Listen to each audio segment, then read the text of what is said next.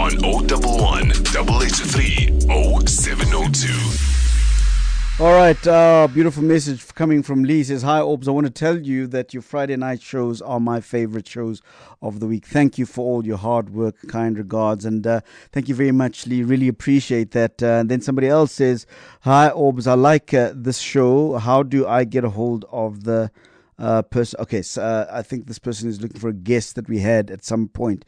But yeah, for me too, I love this. I love this Friday edition of Night Talk. It's a little laid back. We talk about a greater diversity of issues. I love the fact that we try and get into some of the human aspects of being South African. We continue in this hour with South Africans doing great things. Atenkosi Nzala is my guest. He is executive director and founder of Africa Can Foundation, and a very, very extraordinary young man Atenkosi is. Atenkosi, thank you very much for joining us. Really appreciate you taking the time to talk to us. Much appreciated, sir. By just inviting us and coming to just share about what we do and who we are as well. So we really do appreciate it, and also to the listeners as well. Thank you so much, Atenkosi. Let's go back and explain to our listeners what the foundation is all about, the Africa Can Foundation. When did it start? Why did it start? What was the inspiration behind it? The inspiration behind Africa Can is derived from the fact that many schools in South Africa are not factories of hope. They are instead graveyard sites that kill a lot of potential that is inside students. Africa Can believes that everyone is born with a potential to become something.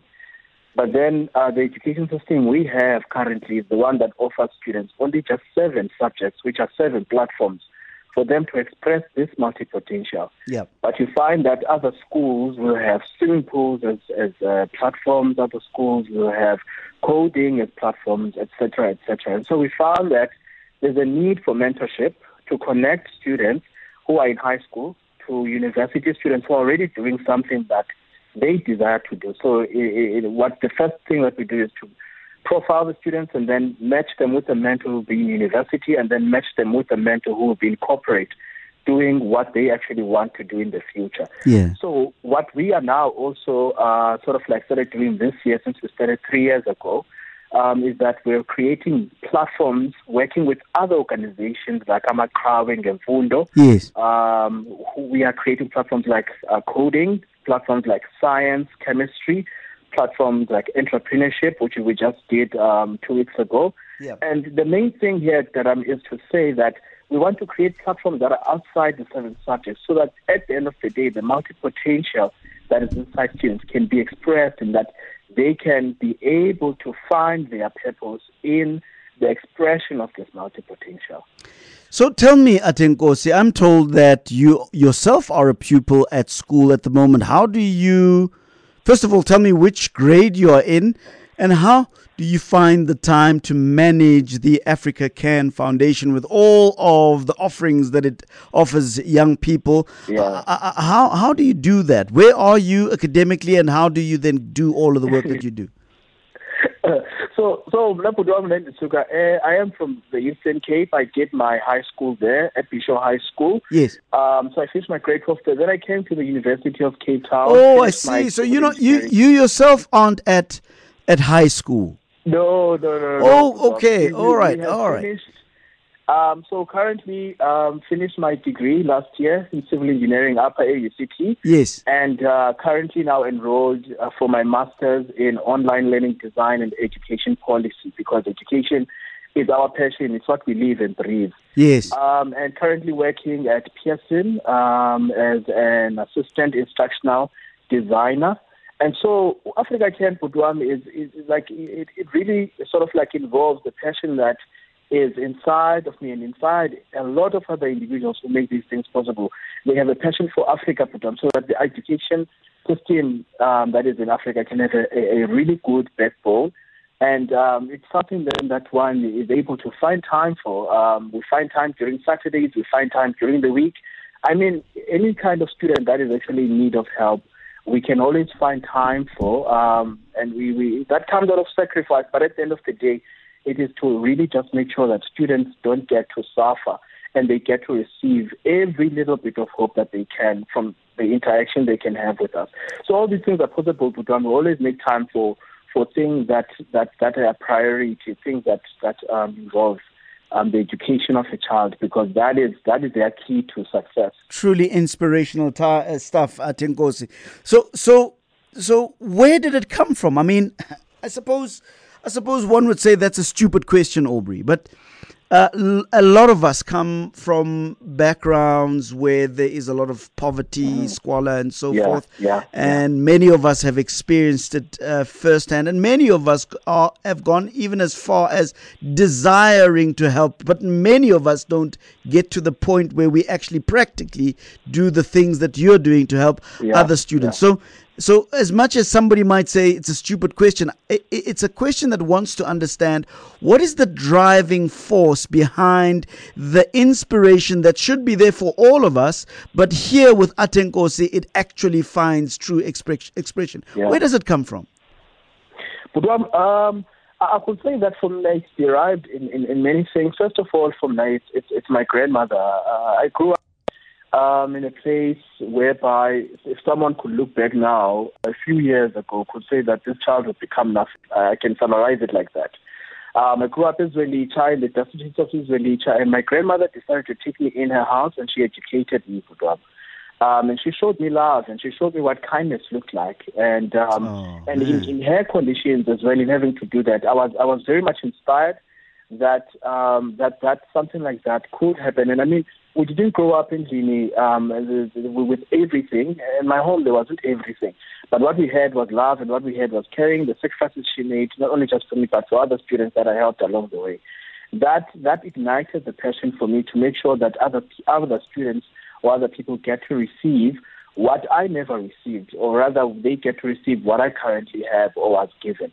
And so the derivation program is really from the showing of love by my grandmother, but also it's just having, as you grow up and you get to understand that human interaction, Putwam, is so essential to a point where all these things of helping other people and giving time for other people, we don't do these things because we are special. We do these things because we are human beings.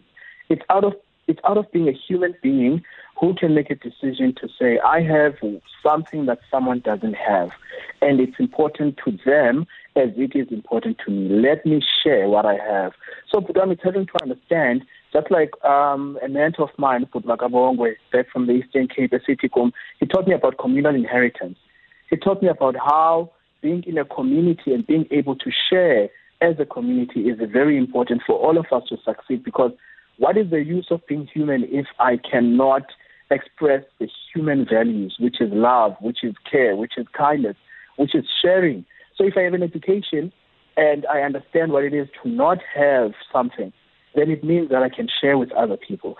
And that's what the sort of like the article from Beautiful News shows, where I say that the South African community has understood that we can put our differences aside and be a unit so that other people who have lost homes in a fire can receive a donation, can receive something. It's not really something that's magnificent or great that other people cannot do. It's really just something that comes out of being a human being, and it just comes from something of having to say, let's share what we have with other people. Let's share what we have with other people who do not have. I think, Kosi, you started off when you were answering my question, said something that I found was quite profound. You said your grandmother showed you what kindness looks like. And as you were speaking, I then got the sense that maybe the reason why many of us don't actually go to the next level of our sentiments about wanting to help is because maybe somebody didn't teach us what kindness looks like. And I get the sense that the very valuable lessons that you got from your grandmother of what kindness looks like were important in making you able to actually practice, not just speak about your kindness and philosophize and pontificate about wanting to help people, but actually do something. What is it that she said or did to you that made you move from just talking and feeling bad for people in worse off situations than you, to a place where you actually do something, where where you actually create the magic of doing something about it and making somebody feel the practice of kindness, not just the knowledge of kindness? Yeah, but I would gladly say that it's a lot that she said, but at the same time, it's a lot that she did. What my grandmother did, because my uncles used to sit around with us and tell us the situations that she had to go through to raise them themselves. And I find that she had to do a lot of sacrificing for my uncles so they can get an education. And so for me, it's not really what she said. She said quite a lot. She said quite a lot to grandmother. But it's what she did, Budwam, and what she did was believe in me. When she took me from Ezwelicha and took me under her home, she could have left me there and stay with my mother. But she took me in, and that for me, as I grew up, I understood and translated it as someone who believed in me. She saw in me something that other people didn't necessarily see when I was in Zwelicha. But when I came to Bisho, she sent me there because she believed in me. And one of the things that my grandmother used to say to me, especially before I came to UCT, was that, my child, you can be whatever you want to be. God has destined you for greatness. You can be whatever you want to be. You can go wherever you want to go. I remember at some point I was doubting, and she affirmed that to me. And I believe, Budambana, as much as we are not going to have grandmothers, mothers, fathers say these things to us, and sometimes uncles, but it is those who have received these things, whether they are distant neighbors, whether they are friends, it is our extreme responsibility to make sure that we say it to the next person, because we never know if maybe they need to hear it. And what makes me passionate about education is because it's a platform to actually share hope. It's not necessarily about me being good at mathematics or science, but it's because someone believed in me and they gave me hope. And when I translated that as hope and being believed in when I was older, it made me realize that there's so much we can do for one another, that when I see someone else struggle in something that they don't necessarily have to struggle in, or rather I'm not struggling in, then it means that I can affirm them, I can give them hope, I can believe in them.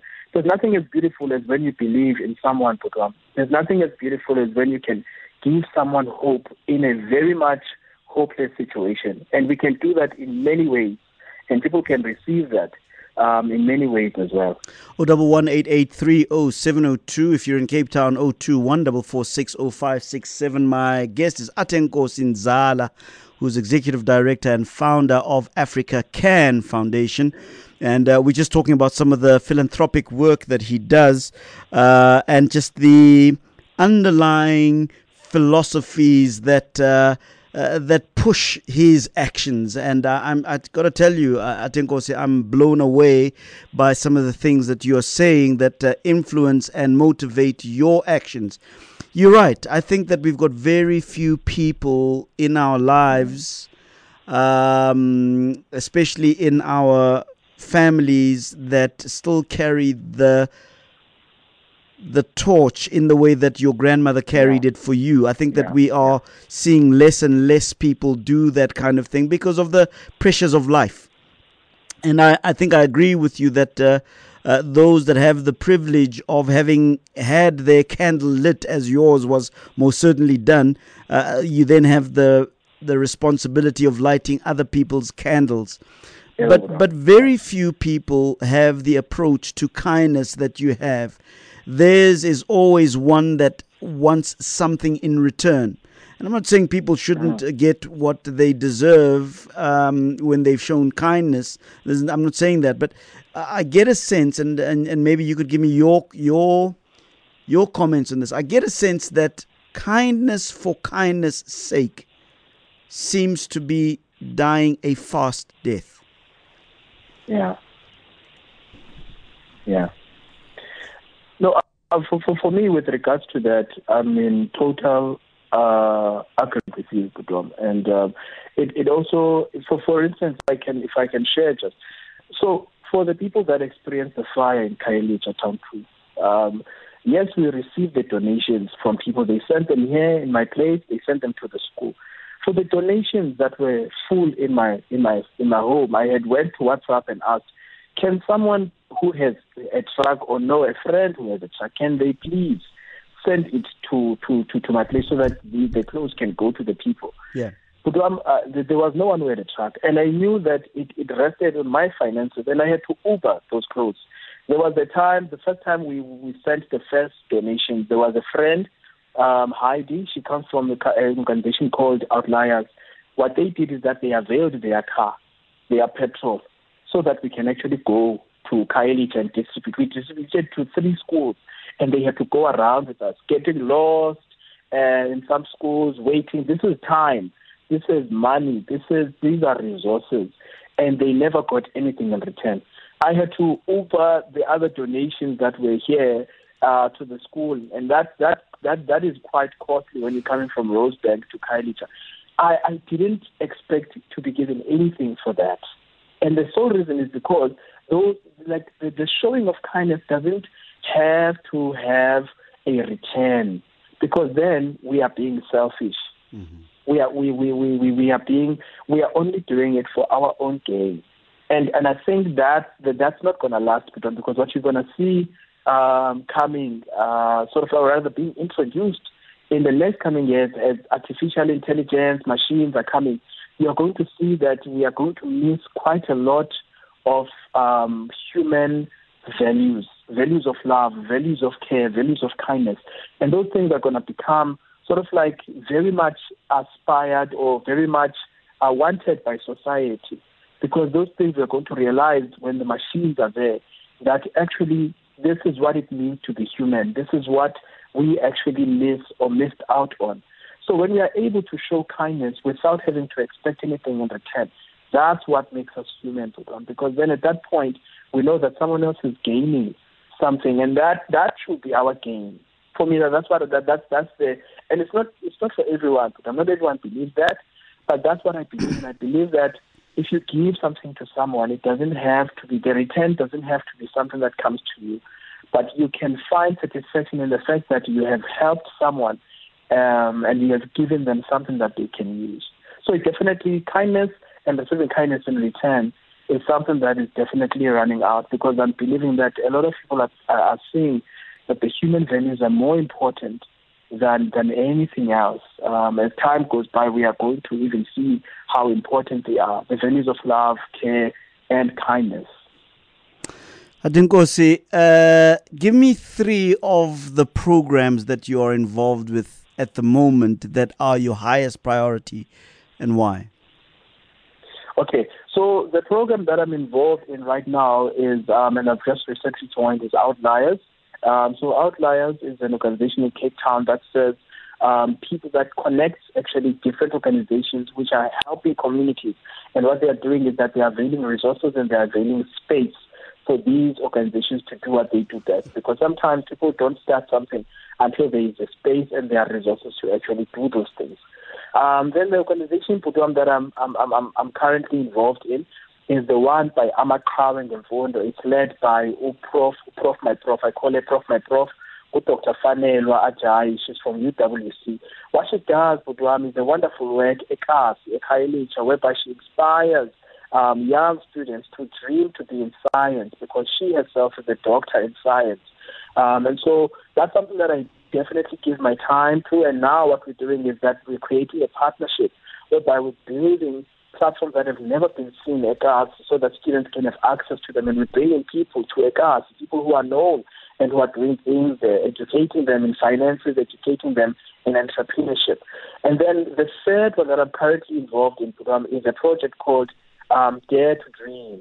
It's because people are not dreaming anymore, because of circumstances, because of other people who are not giving them hope, who are selling them dreams.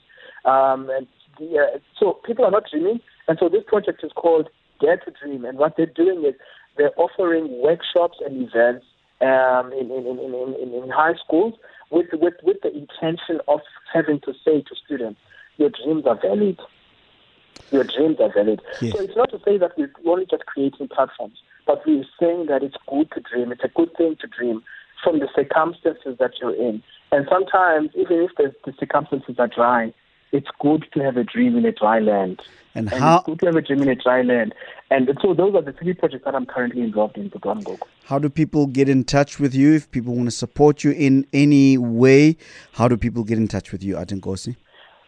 We are very much willing to receive any kind of support, Putwam, from people. And people can reach out on us on our Facebook page. It's called Africa Can Foundation.